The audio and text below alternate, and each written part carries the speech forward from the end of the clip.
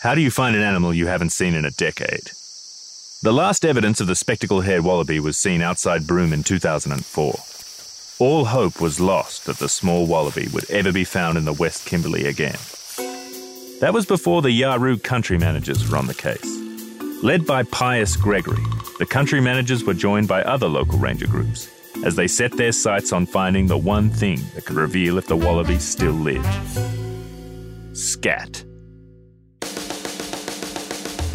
I'm Carlo Ritchie, and this is Scat Chat with WWF. Join me in WWF as we get to the bottom of what fascinating things scat, or poo, can teach us about the animals that made it, the homes they live in, and the problems they face.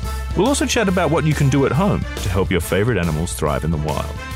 Today, I'm talking to Pius Gregory and Dr. Leanne Woolley so that they can chat to me about how scat helped rediscover a wallaby in the wilds of Western Australia, where it was thought to have been lost forever. Pius and Leanne, thank you so much for joining me on Scat Chat. I'm very excited to talk poo with you both. Hey, Carlo. Thanks. Yeah. We're going to be talking about poo a lot. It's going to be a good time.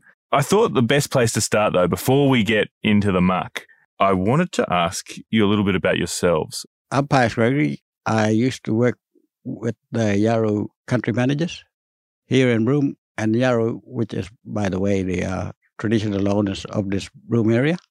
So I'd like to acknowledge traditional owners, old and young and up and coming. And you're joined by... My name is Leanne Woolley, and I'm a Species Conservation Manager for WWF, also based on Yarroo country. So, and we work quite a bit with Yarroo country managers and a lot of groups across the Kimberley. That's awesome. Unpack that for me. If I open the tin of a Species Conservation Manager, what do I find inside? Well, I don't know. Generally, I don't think we're all kind of cookie cutter type.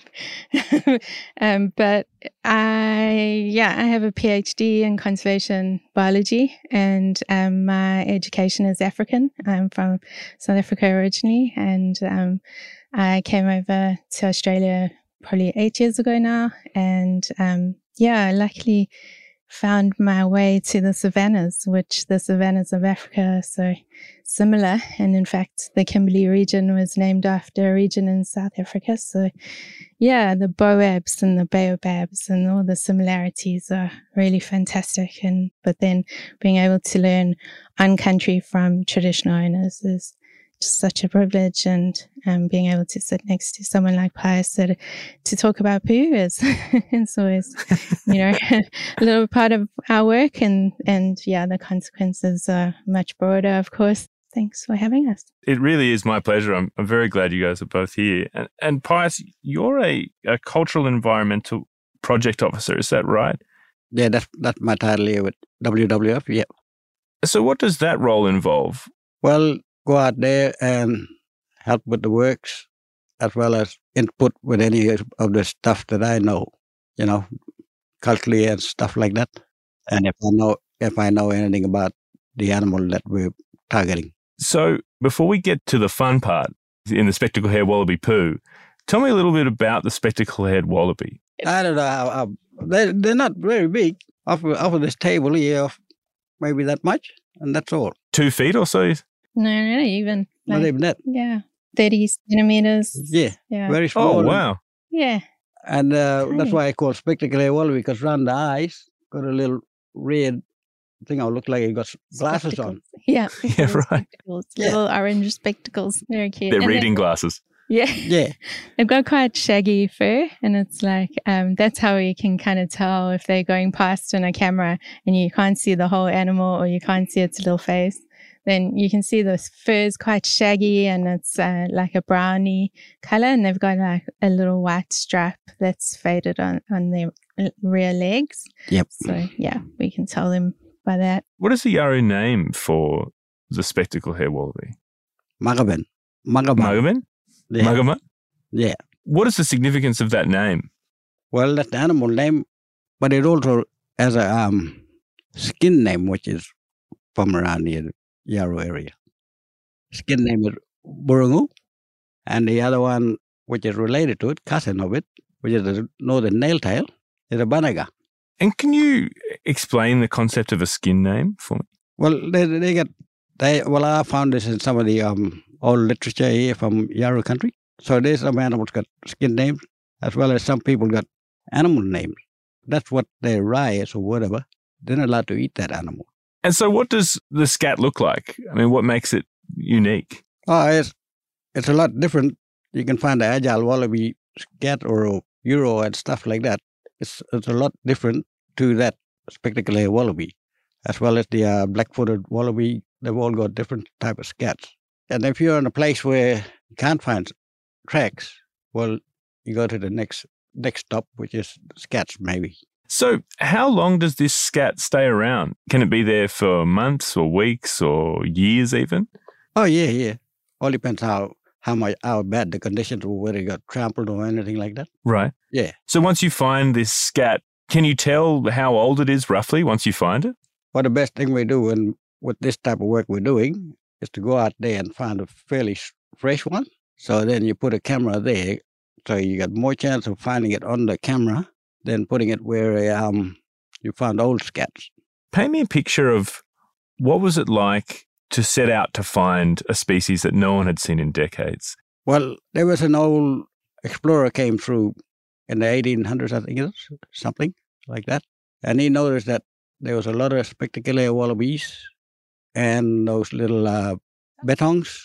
And, well, we haven't seen them too, see. I'm a Yarra person too myself, and I didn't see this animal out there. In 2014, that's when WWF came. They had a roadkill that was just out of Broomtown here, and they came with a pamphlet with the animal name, what it looks like, scats, and tracks.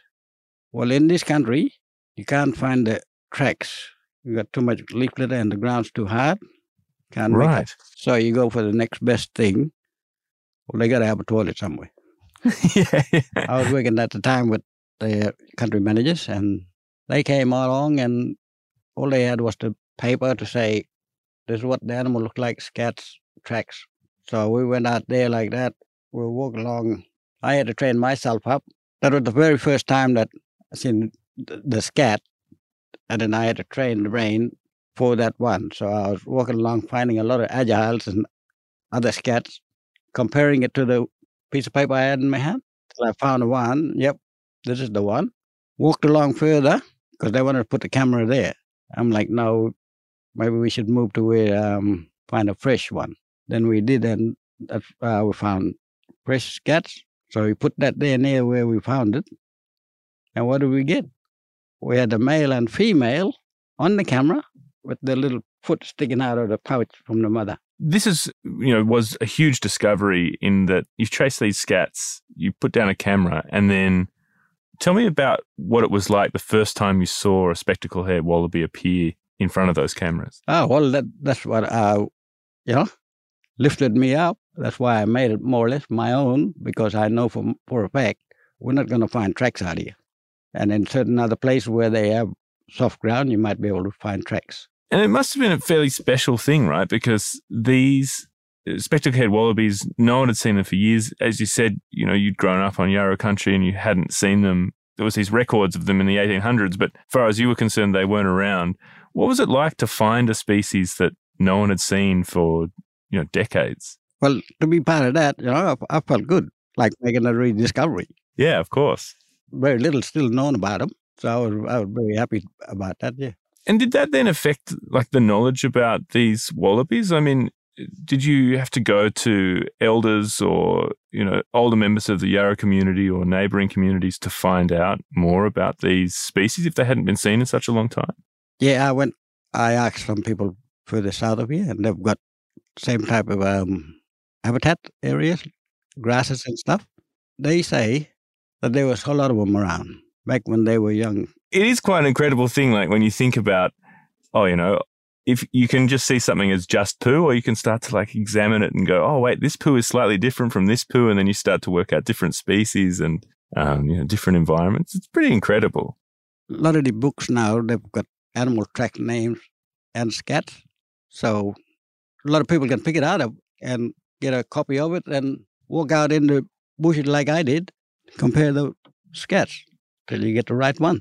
I seen another photo of a scat that they say it belongs to a spectacled hare-wallaby, but it might be the diet different because it's a little bit different shaped. And so you get excited about it when you're out there like hunting around for scat? Yeah. Well, same as when I've done wilby work. You get like bit down, finding no signs. But then when you find one there, especially if it's fresh, spirits lift, then you want to find more. Yeah.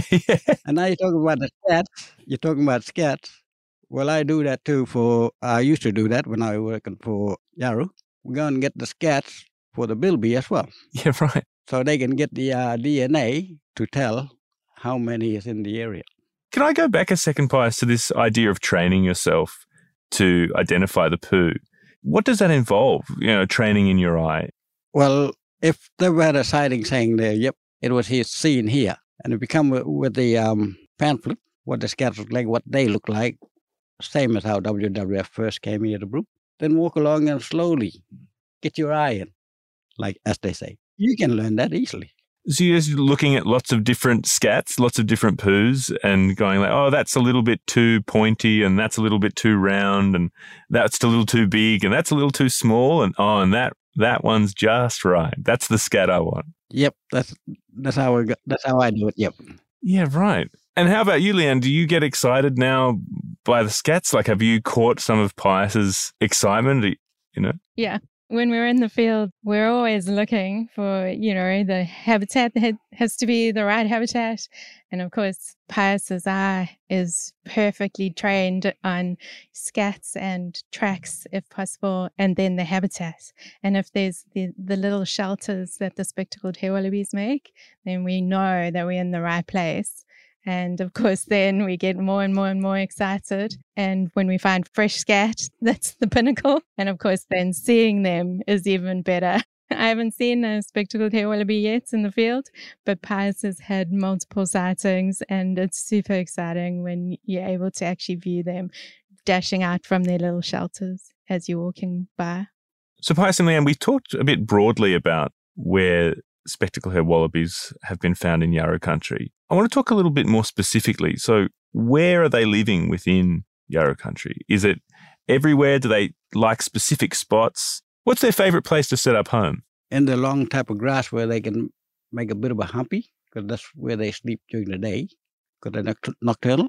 And not too much spinifex, well, here in Yarrow country. In other places there, they might have where they do stay in their spinifex and stuff. And then where it's a bit open, and as long as you haven't got too much fire and stuff like that, because if it's too open, they can't make their little humpies and get a decent feed. And so when you say little humpies, like they're building themselves little houses, like out of the grass? Yeah, they fashion the grass. Yeah. Like that. Yeah. Do other animals do that? Is that common to see an animal make its own little grass house? No, I haven't seen any others, no. I've shown Leanne here one before. Those little humpies that made, yeah. Yeah, and you can almost see like their little fingers. They've pulled the grass over their head. Like you can almost see the little marks of their little hands and their fingers, how they pulled it over. It's pretty cool. It's so distinctive. Yeah. They've got a little photograph of their families just hanging up on one of the walls. Yeah, not something I'd ever seen before, that's for sure. And they also tend to, because birds of prey are a problem, so they're trying to hide out from predators. So they, one or two trees is always good and make their little humpy under a tree. And as long as the grass is thick enough, and it's really distinctive type of habitat that they prefer. Yeah. And that's, as Pius said, you train your eye in on the scats and the tracks, but you also need to train your eye in on the certain habitat types that they really like, and that they could be found in. And that's where Pius has been teaching others, has been going to other ranger groups and showing them, this is where you possibly could find spectacled hare-wallabies on your country. Let's put a camera here. So it's really great transfer of knowledge and just a community type of collaboration, between different ranger groups and different and native tidal areas. And it's a great way to teach as well. Oh, it's an amazing thing for you both to be a part of, I'm sure. Yeah. Oh, yeah. You mentioned before, you found a family group of a male, a female, and a young baby. Do they all sleep in the same humpy, or do they make 3 little separate humpies and you kind of come on these little villages of spectacle hare humpies in a group? Now the male and the female will make one each for themselves and stay near each other. Oh, wow. And the baby, if it's in the pouch, stays in the pouch.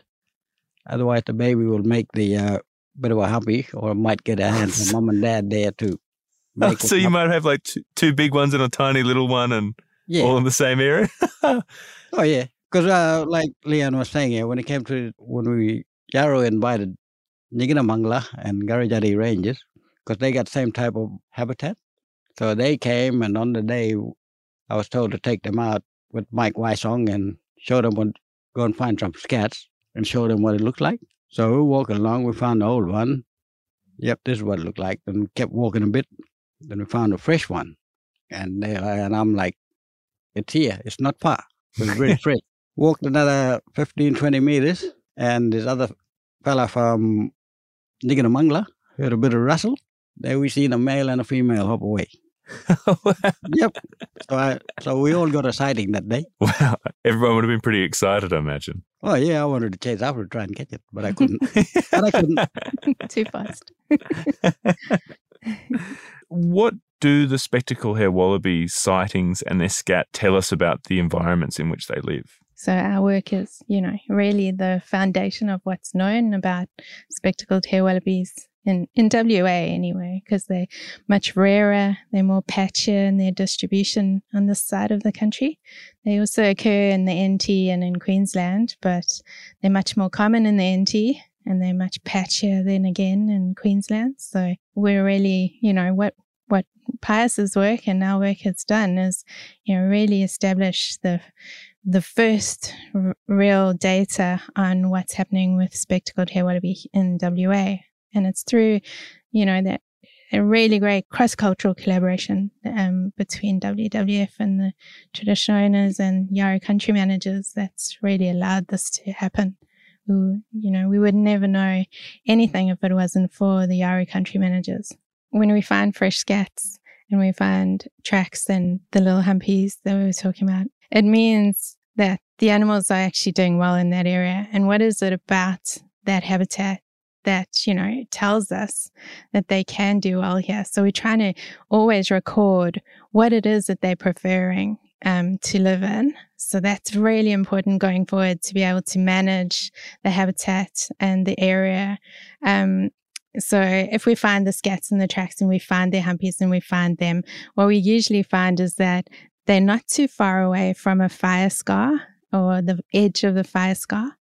And that's from previous research done in the NT and Queensland. We found that they could be dependent on this fire scar for some reason. And the reason is that they tend to go and forage during the night on really soft forbs or grasses if they don't have forbs. So these little soft herby type plants that are just shooting up after fire.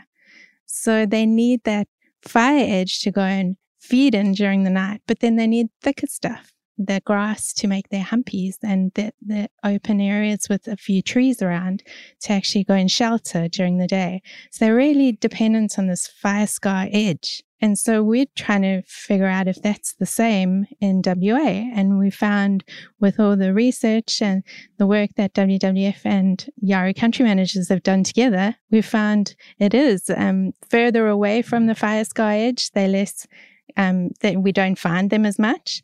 They're less active. And then closer to this fire scar edge, that's where we're finding them.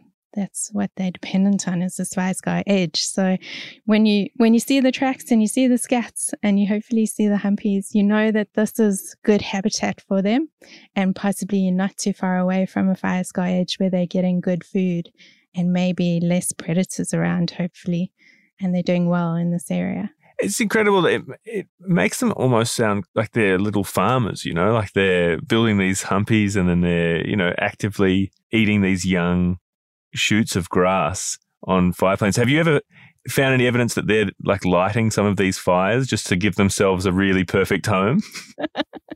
Why not?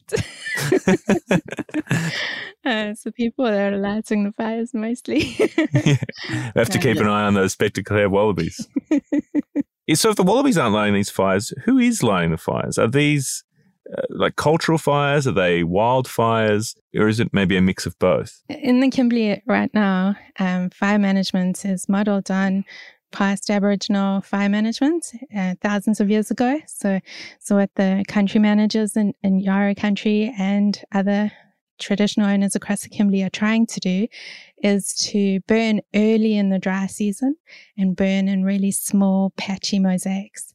And that models the same kind of fire scars on country and the fire behavior that was practiced thousands of years ago culturally. So the cultural burns that are carried out are creating these really great mosaics. And of course, the spectacled hare-wallabies would take full advantage of that. They'd be able to move around in small patches looking for thick overgrowth that they can shelter in, and then looking for the freshly burnt areas where they can feed in. The cultural fire management is creating the best habitat for these animals that they could hope for. The really terrible wildfires that come through at the end of the late dry season, they're a huge problem because they're really intense. They take all the vegetation with them pretty much. So they eat up all the vegetation on the ground.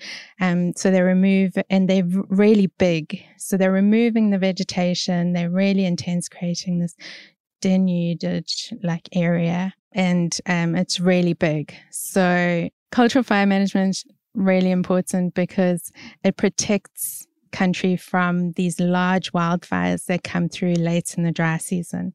And the large wildfires are intense, they're really big, and they take out all the vegetation that spectacled hare-wallabies and other species need, not only for shelter but also for food. So cultural fire management is really important for the area. It's also quite special, really, isn't it? Like that there is this relationship between the spectacled hare-wallaby and the Yarra people. You know, like there is beautiful connection in that, you know, these cultural fires are part of the spectacled hare-wallaby lifestyle as well. They adapted. We co-evolved. Yep. In addition to these cultural fires, what else can people do to help protect the spectacled hare-wallaby? What can we be doing at home? Or if listeners live in the Broome area and they want to, you know, help this species thrive, what are some things that they could be doing? So the main threats to spectacled hare-wallabies are, as we said, fire.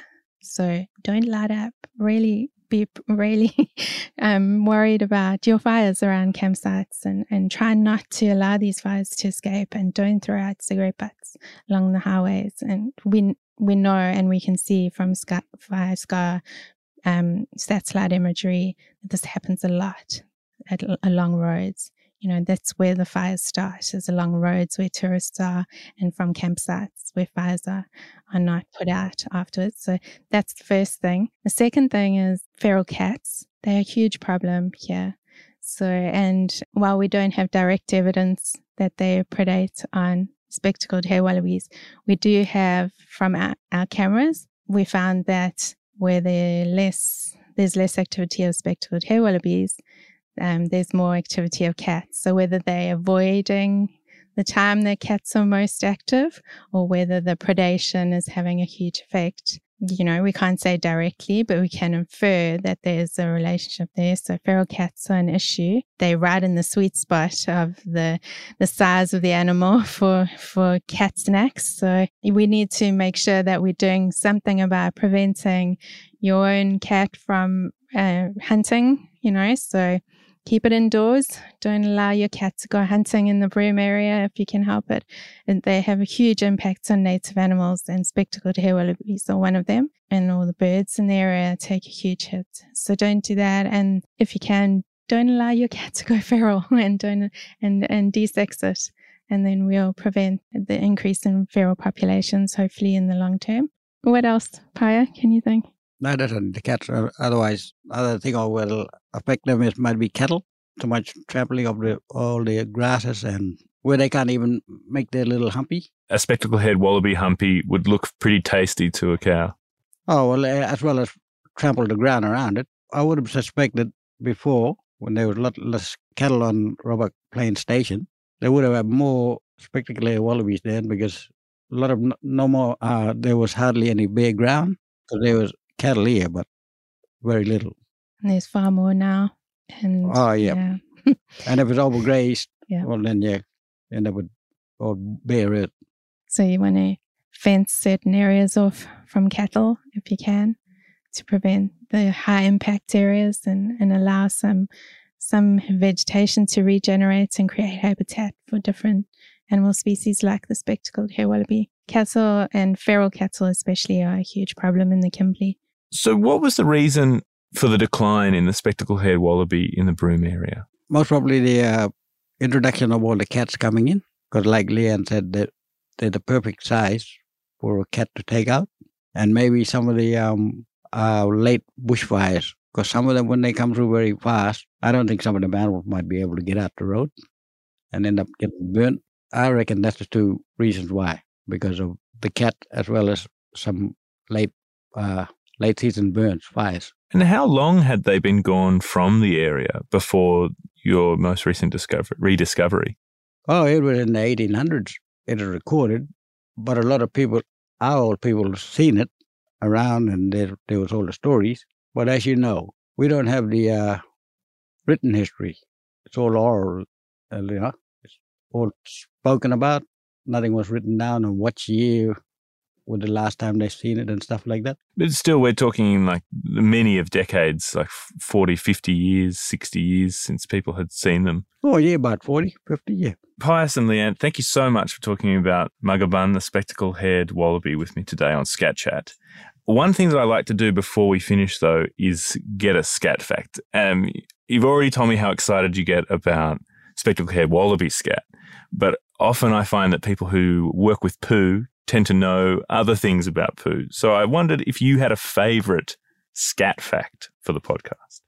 No, well, I didn't know it all before, but you can get the DNA from the scats as well as find out what they're eating, so they can give you an idea about what type of plant maybe to look for.